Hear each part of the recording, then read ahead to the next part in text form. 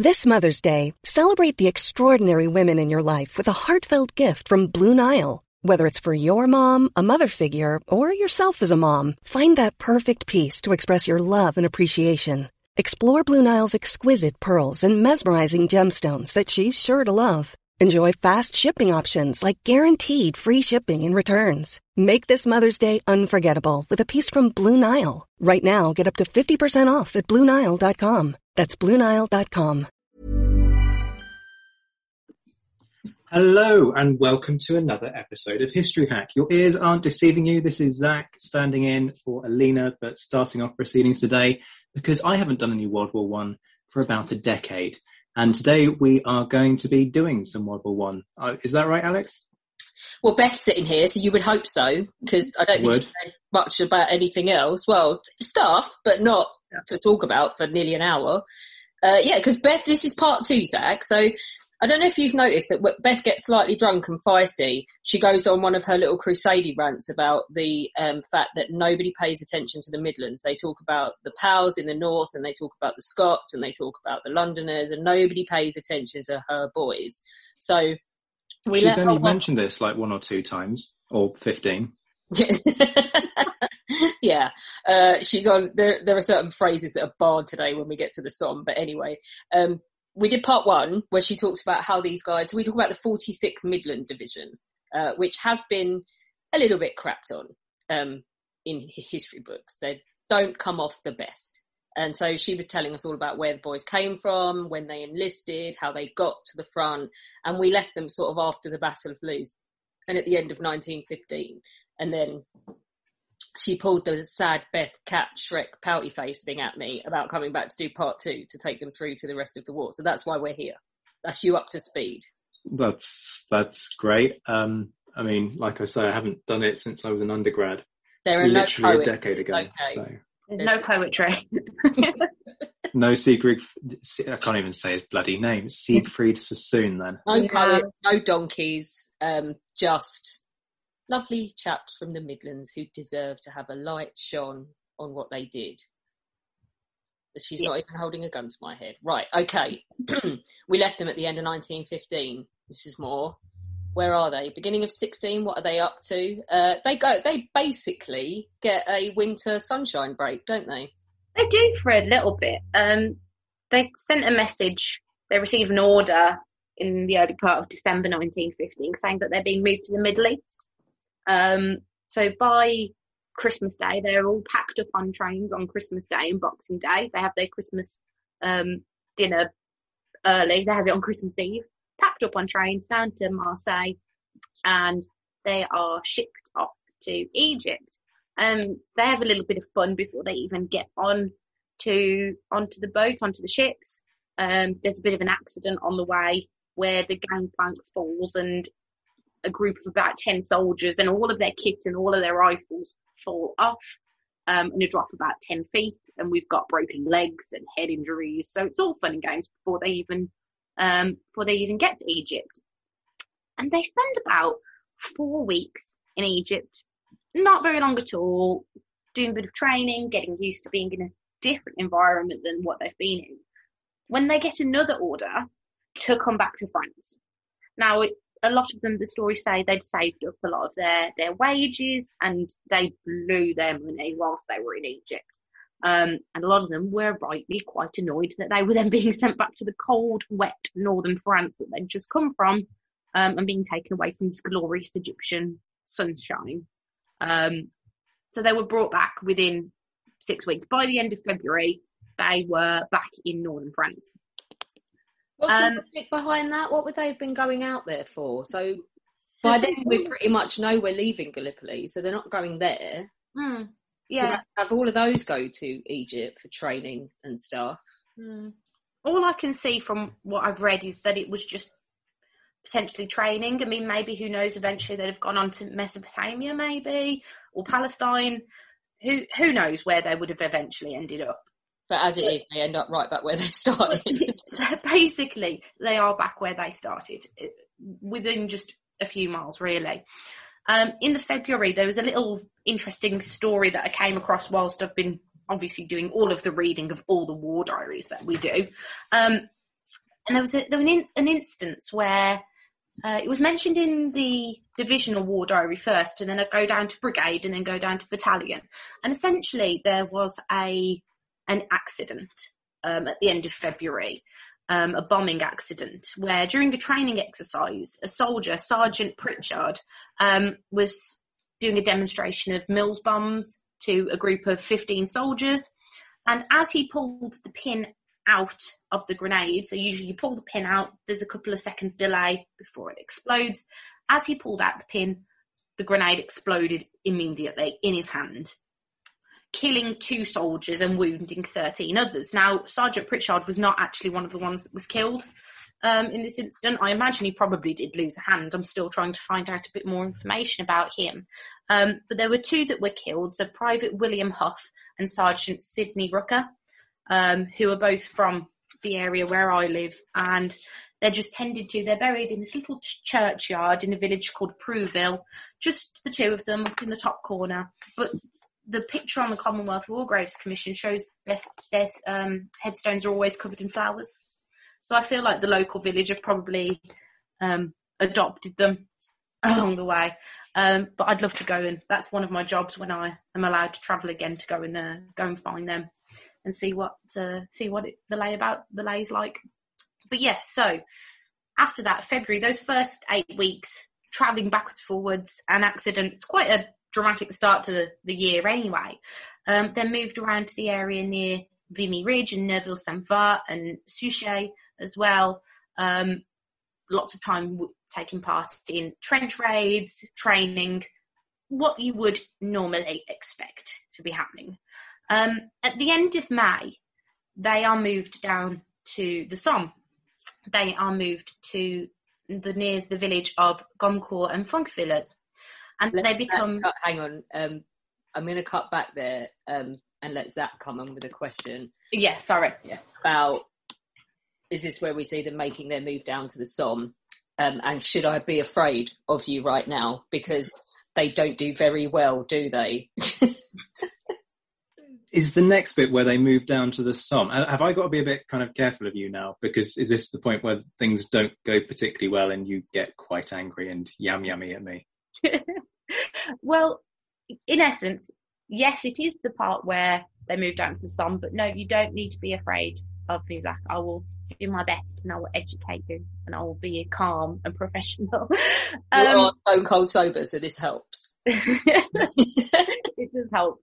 I get very passionate about these things. You do indeed. I'm a passionate We had person. noticed, Beth. I am a passionate person. It cannot be helped. There is an unrecorded, thank God, rant of Beth's where she just went to town on this subject. But yeah, your division, where are they going now? Yeah, so they do move down to the Somme. They move to near the village of Foncquevillers and Gommecourt, right up in the top end of the Somme Valley. We all know the Battle of the Somme. Well, you know, we know what happened on the 1st of July. It's a pretty well-known story. The division are not included in that story, as it were. They are fighting near to Foncquevillers and Gommecourt on the 1st of July. That particular area is about 2 miles north of the northernmost tip of what would be the Battle of the Somme. Their orders from GHQ for the 1st of July were as followed. The objective is to assist in the operations of the Fourth Army by diverting against itself the fire of artillery and infantry, which might otherwise be directed against the left flank of the main attack near Serre. That is their premise of what they are carrying out on the 1st of July. Their attack is designed as a diversion. It is to draw away the artillery from the northern end near to Serre and Beaumont-Hamel as well. It is to stop the Germans from using their artillery and causing a lot of damage at Serre. I mean, which is a different story anyway, and it goes terribly wrong there on the 3rd day anyway. But that is their job, that is their role, to cause a diversion. Not necessarily to take the village of Gommecourt, although obviously that would be nice. Taking the village would shorten out that the German salient that was into the British line. It would shorten that, which is obviously very beneficial as well. It had been suggested beforehand, actually, by the Corps Commander, Lieutenant General Snow, or D'Oyly Snow, that an operation around Arras would be effective as well, and less costly, potentially. But it was eventually rejected because it would have no influence on the artillery around Gommecourt, which could cause havoc at Serre. At this point in time, the 46th North Midland Division, they're already under strength. They are running at about a 65 to 70% capacity. And this is for a number of reasons. This is because of their offensive at Loos in October. They're just not getting the level of replacements that they need, sickness and illness and injury. They are running low on men. Anyway. Is that unusual? No. It's not unusual, no. It's not unusual across the whole perspective. I don't think it's that uncommon. We're 2 years into the war almost. By that point, there will be, units that are lacking. I mean, I'm sure there are probably some that had a bit of better numbers-wise, but it's not unheard of. Obviously, we've started to see conscription at the beginning of 1916 because we need to supplement these numbers. So yeah, it's not uncommon. For the purposes of Zach, these are largely, this is a territorial unit, but broadly speaking, on the first day of the Somme, you're looking at swathes of those really early Kitchener volunteers going into offensive battle for the first time, like on a huge offensive. Yeah, is what it's been for. The division, what had happened at Gommecourt in the days and weeks beforehand was not dissimilar to what had happened elsewhere in the Somme. You've got the week-long artillery bombardment. They had that as well at Gommecourt.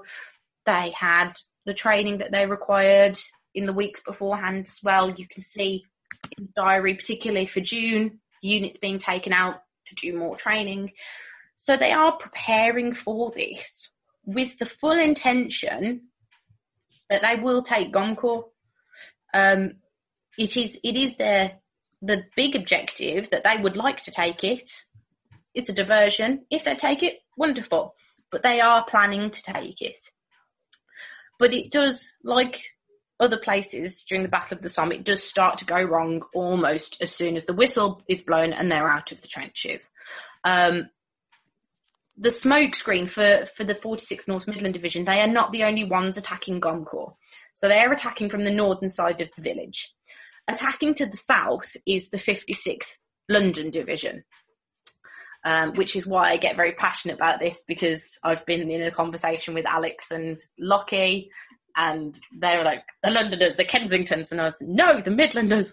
Basically, the gist of this is, Zach, there's a wood, and the Londoners are going round the south side, and the Midlanders, it's north of Watford. The Midlanders are going round the north side, and it's a pincer movement. Yeah. And the drunken debate is, whose fault is it that? This is what I'm remembering from that. My premise is that whilst I get very passionate about it, my premise is that it's no one's fault in a way. It was the first day of the Battle of the Somme. It was June 1916. It was a combination of things that went wrong. So, my issue is that the 46th Division get blamed for it. Yeah, so which I think is unwarranted. Sure. So you were talking about how the plan that Gommecourt isn't an objective per se because they are part of this diversionary effort to basically draw the artillery fire. It is a significant diversion, though. It is it's 2 divisions worth. That's not a throw a battalion in here as a diversion, throw a brigade in here. It is 2 divisions. It's fair to say that it is an offshoot of the first day of the Battle of the Somme. Of the actual Somme plan. It is fully part of the plan, even though it's just off to the north. So Beth was talking about how, for all that it's a diversion, it's an offshoot, the focus for the Midlanders was, we're going to try and take Gommecourt anyway. The South Londoners have that same mentality of, we're going to push as hard as we can, see if we can take it, i.e., both divisions are working on that same mindset, or is it just the Midlanders going, you know what, we're going to do this job and we're going to do it properly? No, the problem is that the Londoners get much further round than the Midlanders, and when they turn round, the Midlanders aren't there, and then they suffer badly, which is why the Midlanders have been... This is why Bev passionately believes that the Midlanders have been scapegoated. Yeah. But I think, like, for the purposes of this, I mean, to go into this now would take more time than we have. But I think Beth's biggest beef, let's concentrate on your biggest beef, is the treatment of the divisional general after this. Oh, absolutely. You know, just to say, like, on the day, you know, anything that you can think of for the 1st of July that goes wrong elsewhere happens at Gomcorp. The barbed wire isn't cut. The dugouts, the German dugouts haven't been destroyed, so they all come out and get up back out onto the machine guns. You know, it's exactly the same. There are stories of the Midlanders who do get into Gomcorp, like particularly the bombing parties with the grenades, never to be heard of again. Very, very similar story to what's happened elsewhere. But it's the treatment afterwards. You know, they have the very dubious honour of having the least amount of casualties on the first day of the Battle of the Somme. But they still have 2,500 casualties. But this is why people have tended towards well, where were you? Yeah, because they did do, I've got in my notes, I mean, I could go on about it for ages, but, you know, elements do get into the German positions. There are first-hand accounts, because there was then a court of inquiry, so there are first-hand accounts saying, this and this soldier got into this and this position with these and these other soldiers and my officer. You know, they're suffering just the same. You know, the 137th Staffordshire Brigade lose 3 of their 4 battalion commanders. They lose 16 officers all in all, let alone the other ranks that they lose as well. But they have 2,500 casualties. Conversely, the 56th Division lose 4,300 because the Midlanders can't get as far.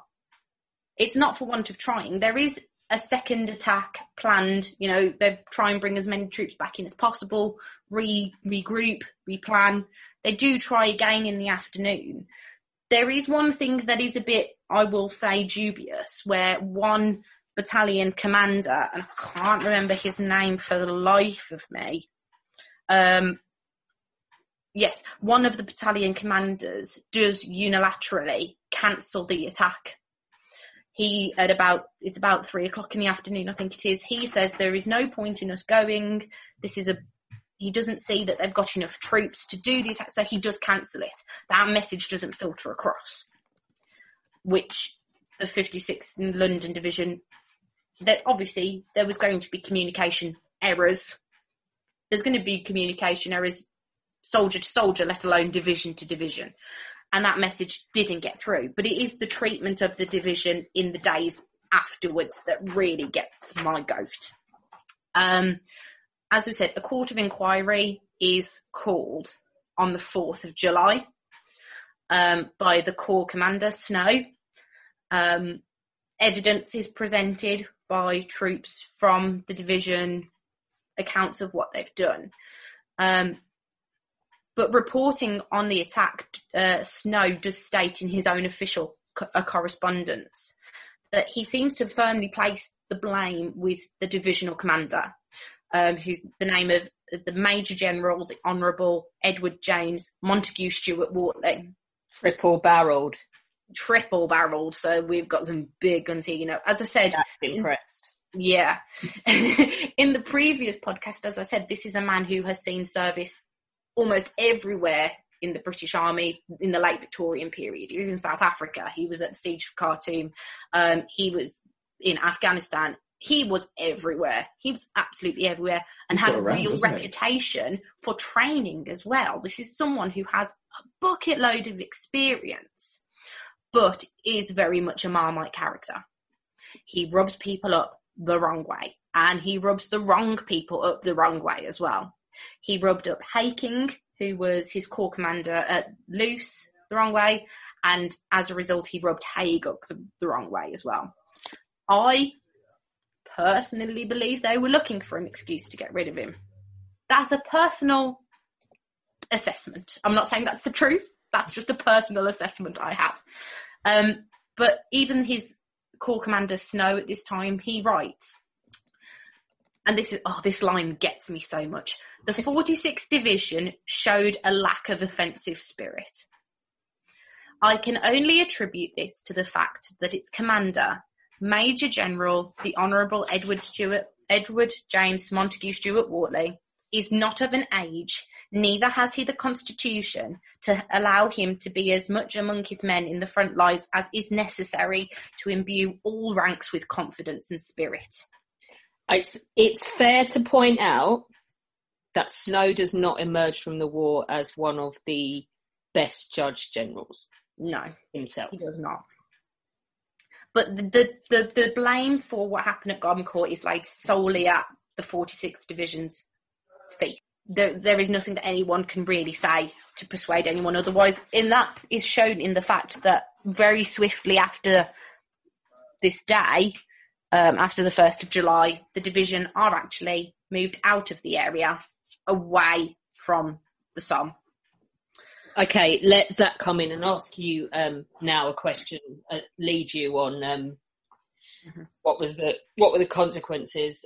Were they put somewhere where you'd put Duff troops, or are they moved? Is it just a standard move somewhere after you've been battered, and what do they do with them in the months following? I think we should go to next. I think you've said enough on that now before you start.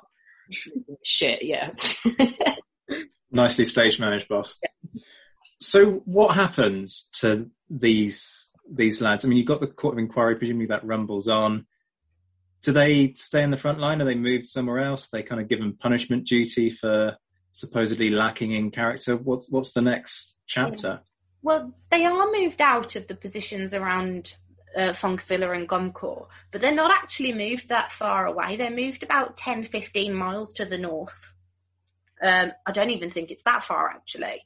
And it is one of the quiet sectors. They are definitely put into a place where they are not going to cause trouble, shall we put it. At this point, the Court of Inquiry has been very damning. They are now a formation considered to be of poor quality. So they're not going to be given position. You know, they do not fight in the Battle of the Somme. They're not used at all. Does that affect their morale? I think there may be an element of that. You know, they use the time to recuperate. I think they've suffered at the Battle of the Hohenzollern Redoubt, at the Battle of Loos in October 15. They suffer heavily in July 16. Then the blame is put on top of them. I would say morale is probably very low in July 1916. You know, at the end of the day, you know, we're all historians and we talk in broad terms, but you can't get away from the fact that they are still human beings. And they've probably just seen their best mate, who maybe, particularly because it was a territorial unit, a lot of the men from my town were in this division. And they did live next door to each other. They lived in the same street. They went to work with these people. It would have been a very big shock, I think. So to say that morale was high is probably wrong. To say there was no morale, I'm not sure. But I imagine it probably is one of their lowest points. But they spend the winter of 1916 in this quiet sector. But they actually moved back to Gommecourt, of all places, in end of February 1917. That's a really key date, isn't it? Because that puts them right back in the thick of things. It does. And they are actually involved around the 14th of March. They are involved again in fighting around Gommecourt to take the village. It's at this point, I do not proclaim to be an expert on this. We have one of those already in the form of Lockie. We've got a Lockie. Yeah, we've got Lockie for that. But, it's the Germans are moving back towards the Hindenburg line and the British Army are following after them. That's about the extent of my knowledge of that period. So the division are involved in fighting around Gommecourt. It's the same place they've been fighting over. They note in the diary. Oh, actually, beg pardon. They moved back there at the end of December 1916, not the February. They note that the position hasn't changed. They even note that the quality of the trenches, as if they've been left for the last 6 months with no improvement done to them. And I would say it's probably not out of the realms of possibility to imagine that there are probably going to be soldiers from the 46th Division, whether they were the Staffordshire Brigade or the Lincoln or Leicester's, or, it would be not out of the realms of possibility to imagine there are probably some who were killed in July 1916 who are still out unburied. I would say that's not unusual. That's not uncommon. But they are used to hold the position and then actually do make their way into Gommecourt in March 1917. And they're then doing things like they're repairing roads and they're moving supplies for other troops as well. They're doing the donkey work in a lot of cases. By the end of that month, they're actually moved again. They're moved to near the city of Liévin and Lens, which is where the Battle of Loos took place. So they've been there in 1915. As I think I mentioned in the first podcast, this is an area, Lens and Liévin, the fighting happens in the city. Yeah. And I think I am right in saying, Alex, that it's the only kind of place where it's happening in a built-up area rather than in a countryside. It's horrible. It's mining countries. So it's full of obstructions and pit heads and nonsense. Yeah. But when we got asked to fight there in 15, Haig was not impressed. No. Yeah. But it's an area, because it's built up, because it's an industrial area, because it's a mining area, socially, it's an area that's really, really common, it's a good environment for the division. That's what they're used to back at home. So it's really familiar for them. Again, but it's generally where they are, is again a quiet sector at this time. So they're fighting around Lens and Liévin in the summer months of 1917, small scale raids and attacks. These kind of attacks as well at the time, I think you could say, not only used to strengthen British positions in that area, but also, if you think about it, what's going on elsewhere in June and July 1917, they are being used to pin down German troops in those areas so they don't get moved up to Messines and then what would become Third Ypres as well.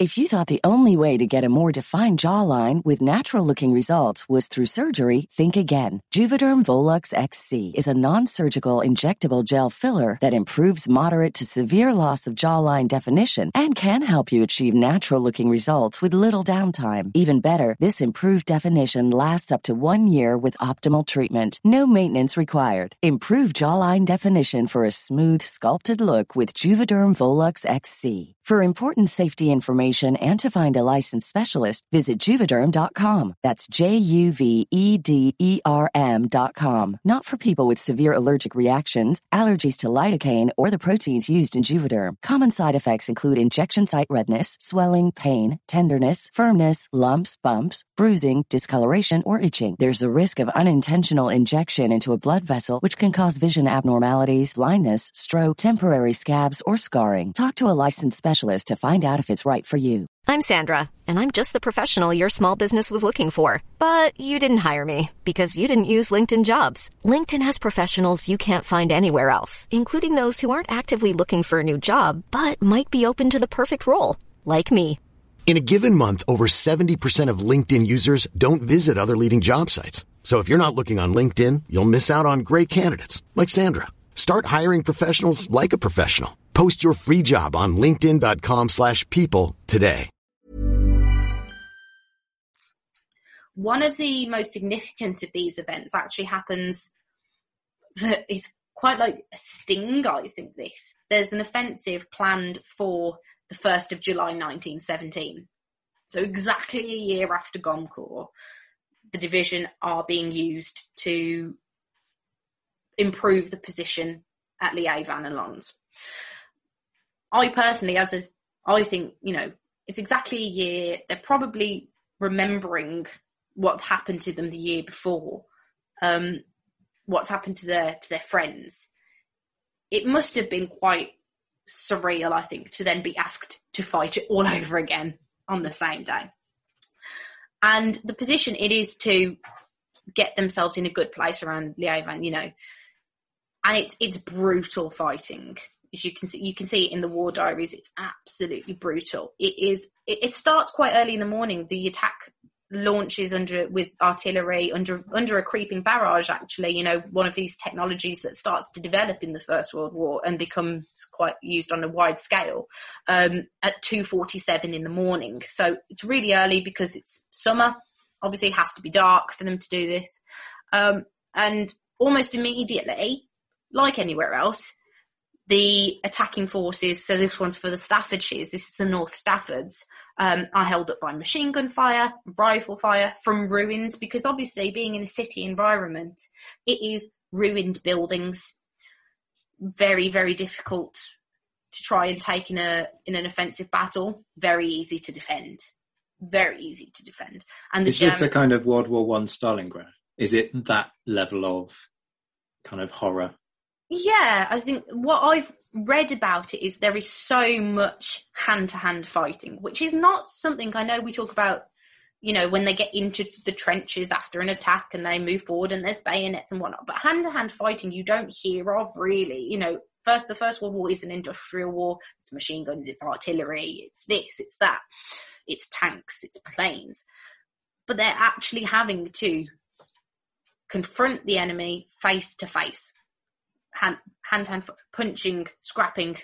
I imagine probably there would be everything that they could think of, anything they could get their hands on. Trench weapons, you know, with your trench clubs, even just your own bare hands, strangling people. You can cause a lot of damage with just your bare hands as well.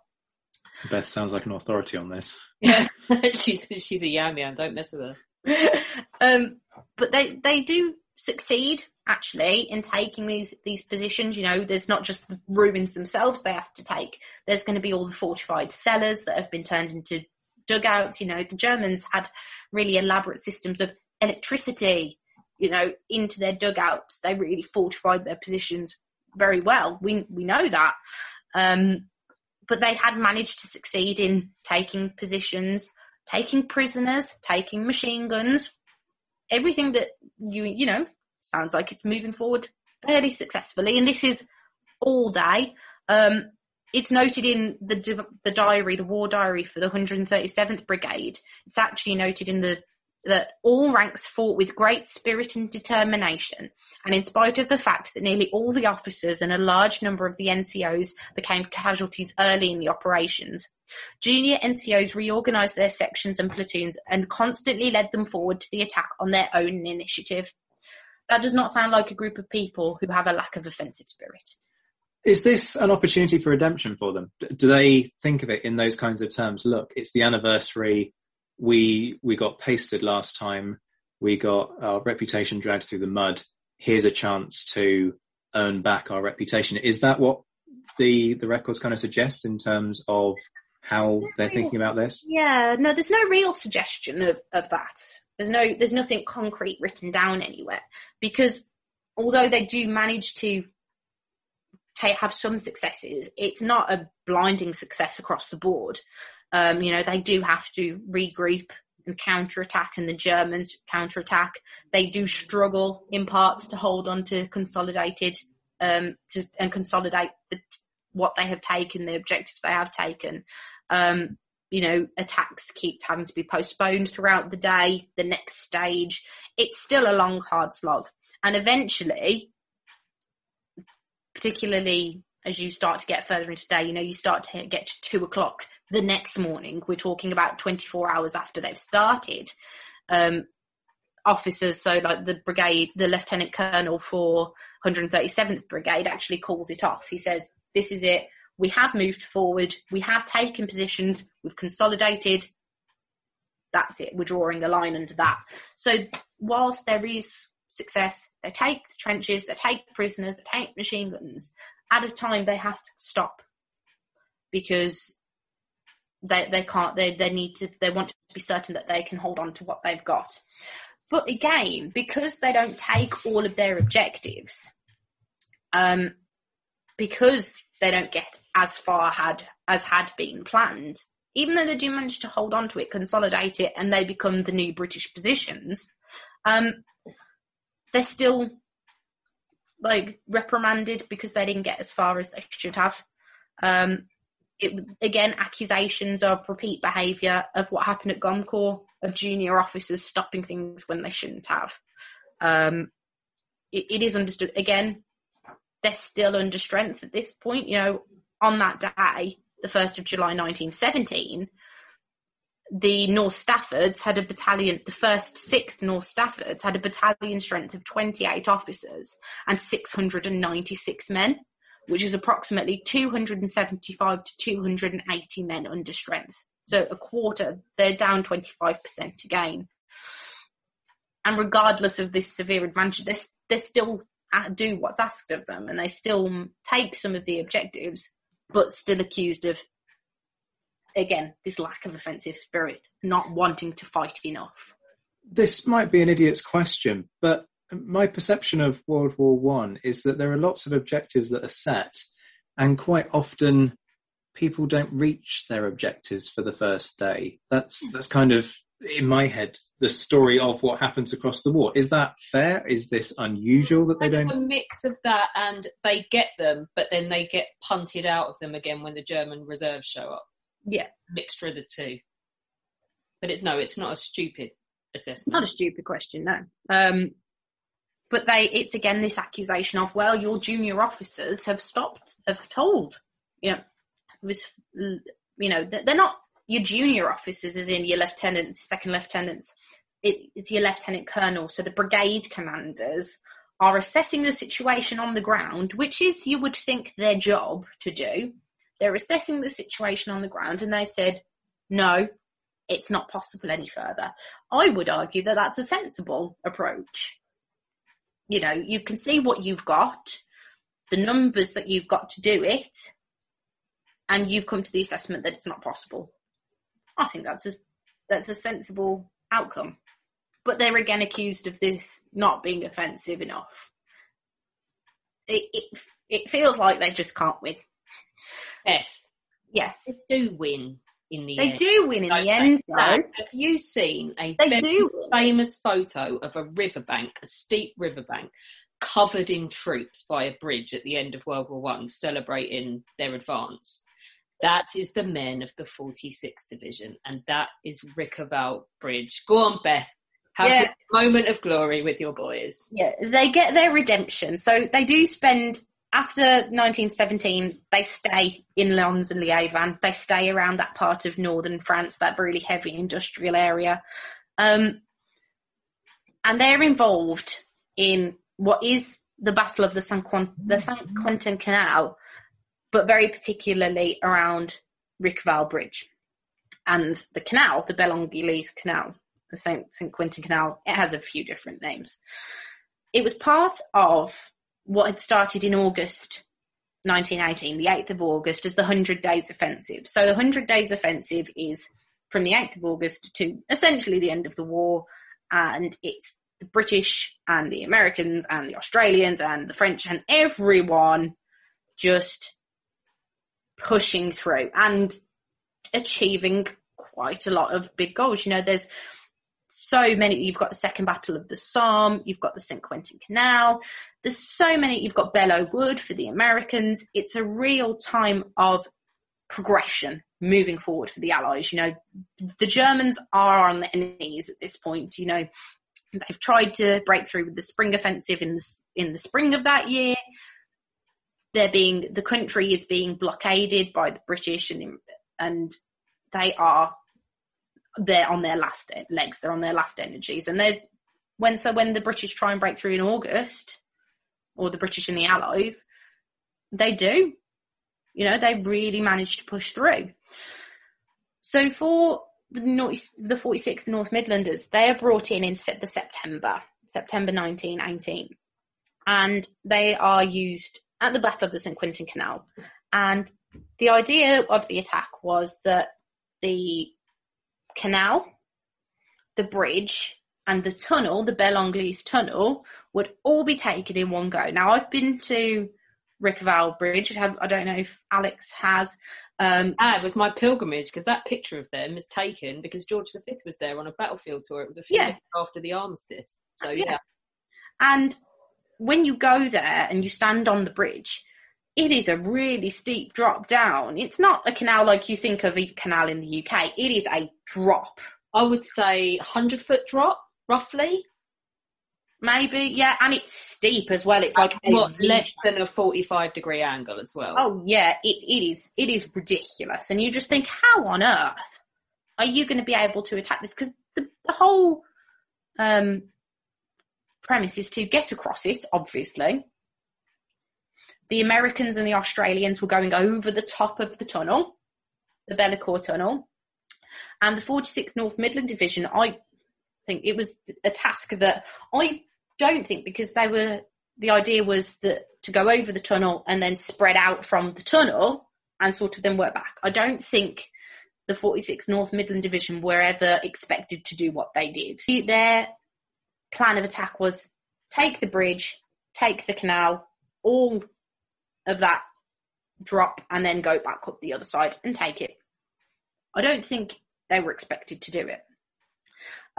It was felt at the time that it was very risky, probably wouldn't succeed, but it was required. It was the next step of the offensive. They had to do it, but it was going to be risky. For the North Midland Division, the attack was spearheaded by the 137th Staffordshire Brigade, so the Staffordshire men, which is my particular interest, and then with the Lincoln and Leicester Brigade and the Sherwood Foresters Brigade in support. Capture and secure the canal, having taken the German positions that were on the west bank of the canal. So the Germans weren't just totally on the other side of the east of the canal. They had positions on the west side as well. Take those positions, get across the canal, take the bridge. Which they do, it says here, I think I've got... Hang on, sorry. You're going to need to cut this out. I've just had a mind blank. So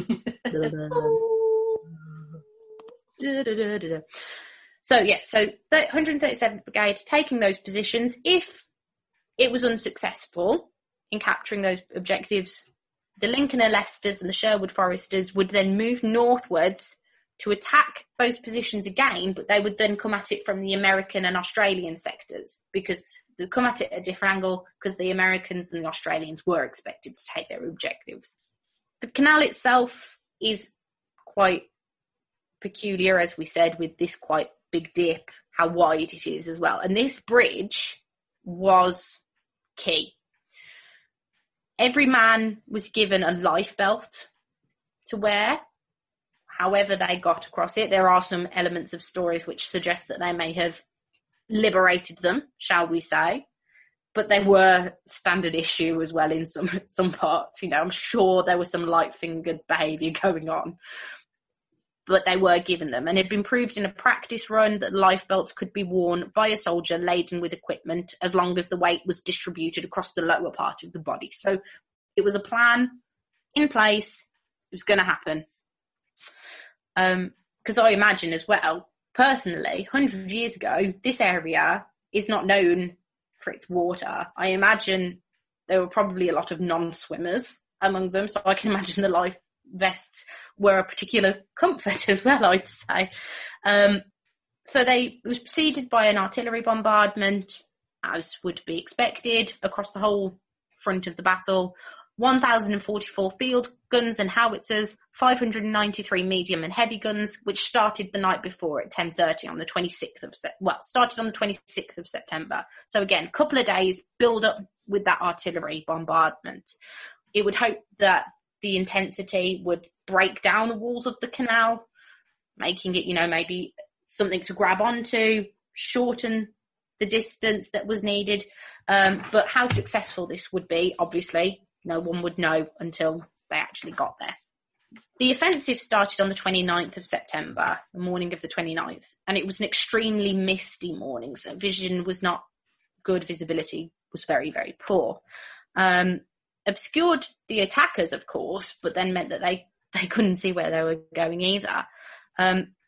And at 10-6, Brigadier General John Campbell, VC, better known as the Tally-Ho VC, for his action in 1916. He led his unit from the flood front, blowing his hunting horn as he usually did in any attack. I see hunting horn or rattle. He's an old Etonian and he's a loon. He did this at First Corselet. He literally, come on chaps, follow me. He's a nutter. Yeah. I love him. I feel like he is probably the personification of Hugh Laurie's character in Blackadder, but a competent one. Yeah. Come on, chaps, let's go. All of that kind of vim and vigour. He's older, but very, very good Lieutenant George. Yeah, absolutely. They moved forward as they needed to do, advancing towards the canal. And it was almost immediately, it was shown that the artillery bombardment had actually done its job. They had little difficulty in crossing the enemy wire, and a mixture of the smoke from the bombardment and the fog provided them with enough cover that it really disorientated the Germans as well. They knew that obviously an attack was coming, but it provided the attackers the opportunity to get up close before the Germans could really do anything about it. And they managed to take the positions on the west side of the canal with very few casualties. And they captured around 150 prisoners. And it was then confirmed afterwards that over 1,000 Germans had been killed by the bombardment as well. So really some good statistics here, some good numbers for the British. And then the Germans who had survived it rushed out, couldn't really see because of the smoke and the fog, and then were taken prisoner. On reaching the canal, they obviously needed to cross it. Start again, because that's something different. So to get across the canal where it's shallower, in the south, they provided rafts and ropes. And the Germans had very conveniently left a small wooden bridge behind, which they, of course, used to cross. Some, of course, would swim across as well, but this is very freezing cold water, so I don't think I would have chosen to do that, but some of them did.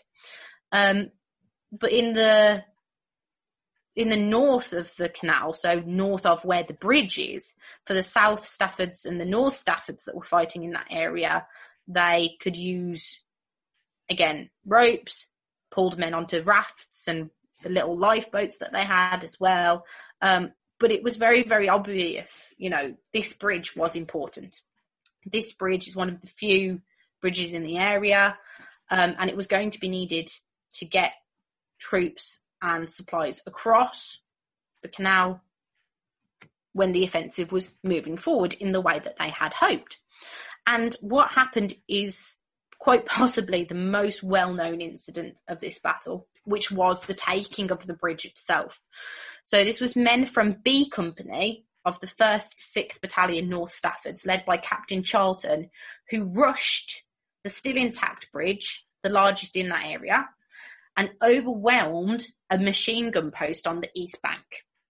They seized the bridge, and Captain Charlton went down the side of the bridge to cut the wires to the explosives that a German demolition team were just about to detonate before he cut the wire.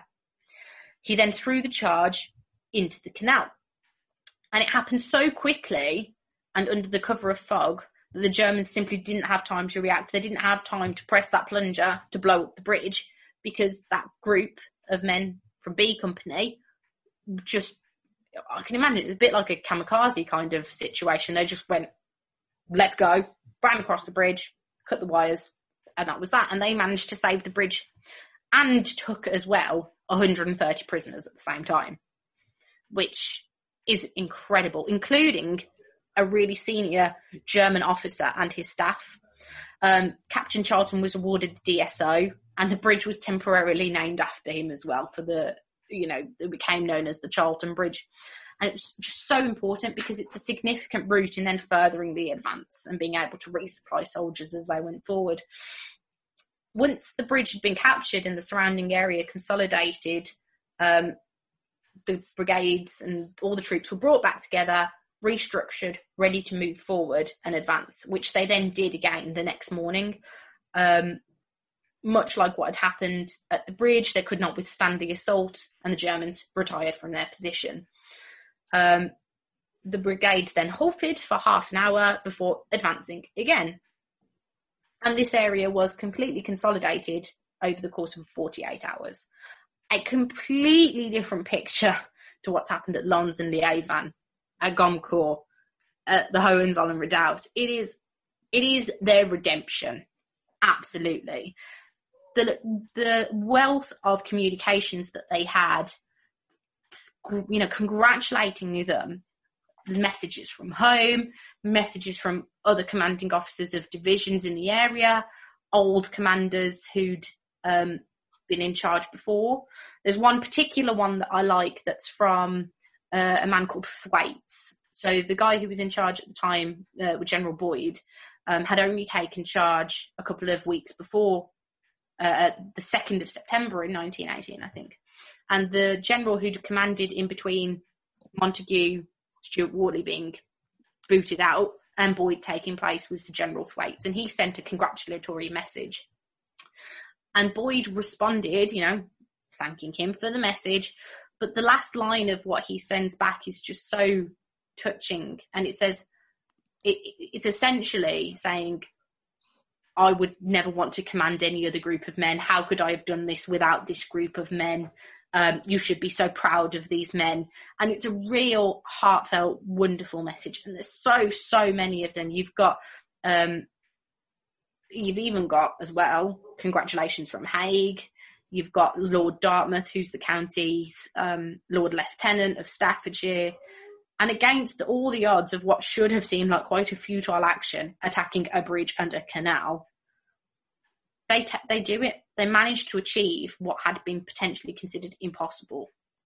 And this breaking of the Hindenburg Line, because that's what the positions were, it was part of the Hindenburg Line, was a necessary task needed to bring the war to its end. And it was an absolute success. So what you're saying, the 46th Midland Division won the war?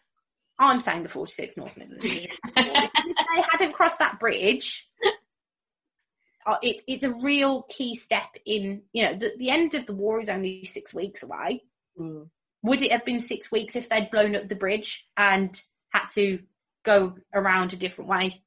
Would they, if they'd not crossed it? I genuinely do feel that it's a really key, significant turning point. The division managed to take on that day, the 29th of September, they take 4,200 German prisoners out of the total for, including the Americans and the Australians, they take 5,100. And the Midlanders take over 4,000 of them. And they have less than 800 casualties themselves on that day, which is quite baffling, really. When we see, the 2,500 casualties, 4,000 casualties, they have less than 800, and they take 70 German guns as well. I think this is just an absolute. It's just one of the actions that you look at as a historian generally and say that is really key, and it is a significant moment, not just for the division, but for how the last 6 weeks of the First World War play out. So tell us what becomes of the division then. The division, much like any of the others, stay in France after, the end of the war, but things are starting to wrap up. The division is all done and dusted by about the May. They've either been transferred into other units or they're sent back home. Pretty standard for any of the other of the divisions. Then they get their praise from these people, but I don't think there's no redemption for what happened at Gommecourt. Montague Stuart Whateley, when he was fired in 1916, was never given a field command again. And this was a man who'd spent his entire life in the army. He was given command of the 65th, I think it is, 65th Lowland Division, which spent the rest of the war in Ireland, not getting up to much. And after the war, he wrote to anyone and everyone he could. He wrote to Parliament, he wrote to the House of Lords, protesting his innocence, and he was never vindicated of that. Zach, do you feel like you've been educated? It has been a complete education. Certainly I've picked up more than I did during the post-pub discussion. Perhaps the lack of alcohol helps there. But yeah, thanks very much for this, Beth. It's been great. You'll be really pleased to know that Zach texted me as soon as you quoted snow and said, but he wouldn't have been in the front lines watching them attack on the 1st of July. How does he know if they lacked offensive spirit? It's basic command and control. You don't put a major general in the front line where he can get eliminated very quickly and leave the command structure leaderless. Yeah. It's just dumb. Zach is smelling a rat, aren't you? Yeah, but I'm not even a World War I person. I know that you don't do that. That's just common sense. Yeah. I feel vindicated now. I've finally got my point across in the way I wanted it to. Without drunken rambling. Without shouting. Roman Lockie, yeah. Brilliant. Beth, thank you so much for joining us to round off the story of your Midlanders. You should research a few of them in detail and come back and tell us the stories of some individual men. That has already started. That's a you've got work in progress. Loads of little babies that you've been researching from your local area as well. I know because I chased some of them all around Gallipoli. Yes. So thank you very much. Don't forget that we do exist on Patreon as History Hack and on Patreon as well, which is Podbean's own version. Alina and I have had massive fun doing this in 2020, but life's going to change quite a lot next year and we're going to actually have to go and earn a living, etc. If we want to keep up the regularity that we've been bringing you and the kind of guests that we've been bringing you and the workload, then we will need your help. So if you join, there's going to be incentives for joining on either of those platforms. We're revamping ourselves on both of them. So don't forget to go in. You can do as little as $1 a month and it all goes towards keeping up History Hack as regular as we've been able to bring it to you this year. When our guests join us to talk about their work and their new book, the 45 minutes or so they spend with us is just a taster of all their efforts. So to this end, we have launched our very own bookshop on bookshop.org. where you can find our guests' latest and greatest books. You can support them and you can support History Hack too. 10% of every sale via our bookshop supports the podcast and allows us to keep at it and bring you more amazing guests. You can find our bookshop at bookshop.org/shop/hack history or just search on bookshop.org for us under the shops bit. Thank you for your continued support and here's to your next great book. Hey, it's Danny Pellegrino from Everything Iconic. Ready to upgrade your style game without blowing your budget? Check out Quince. They've got all the good stuff, shirts and polos, activewear, and fine leather goods, all at 50 to 80% less than other high-end brands. And the best part? They're all about safe, ethical, and responsible manufacturing. Get that luxury vibe without the luxury price tag. Hit up quince.com/upgrade for free shipping and 365-day returns on your next order. That's quince.com/upgrade.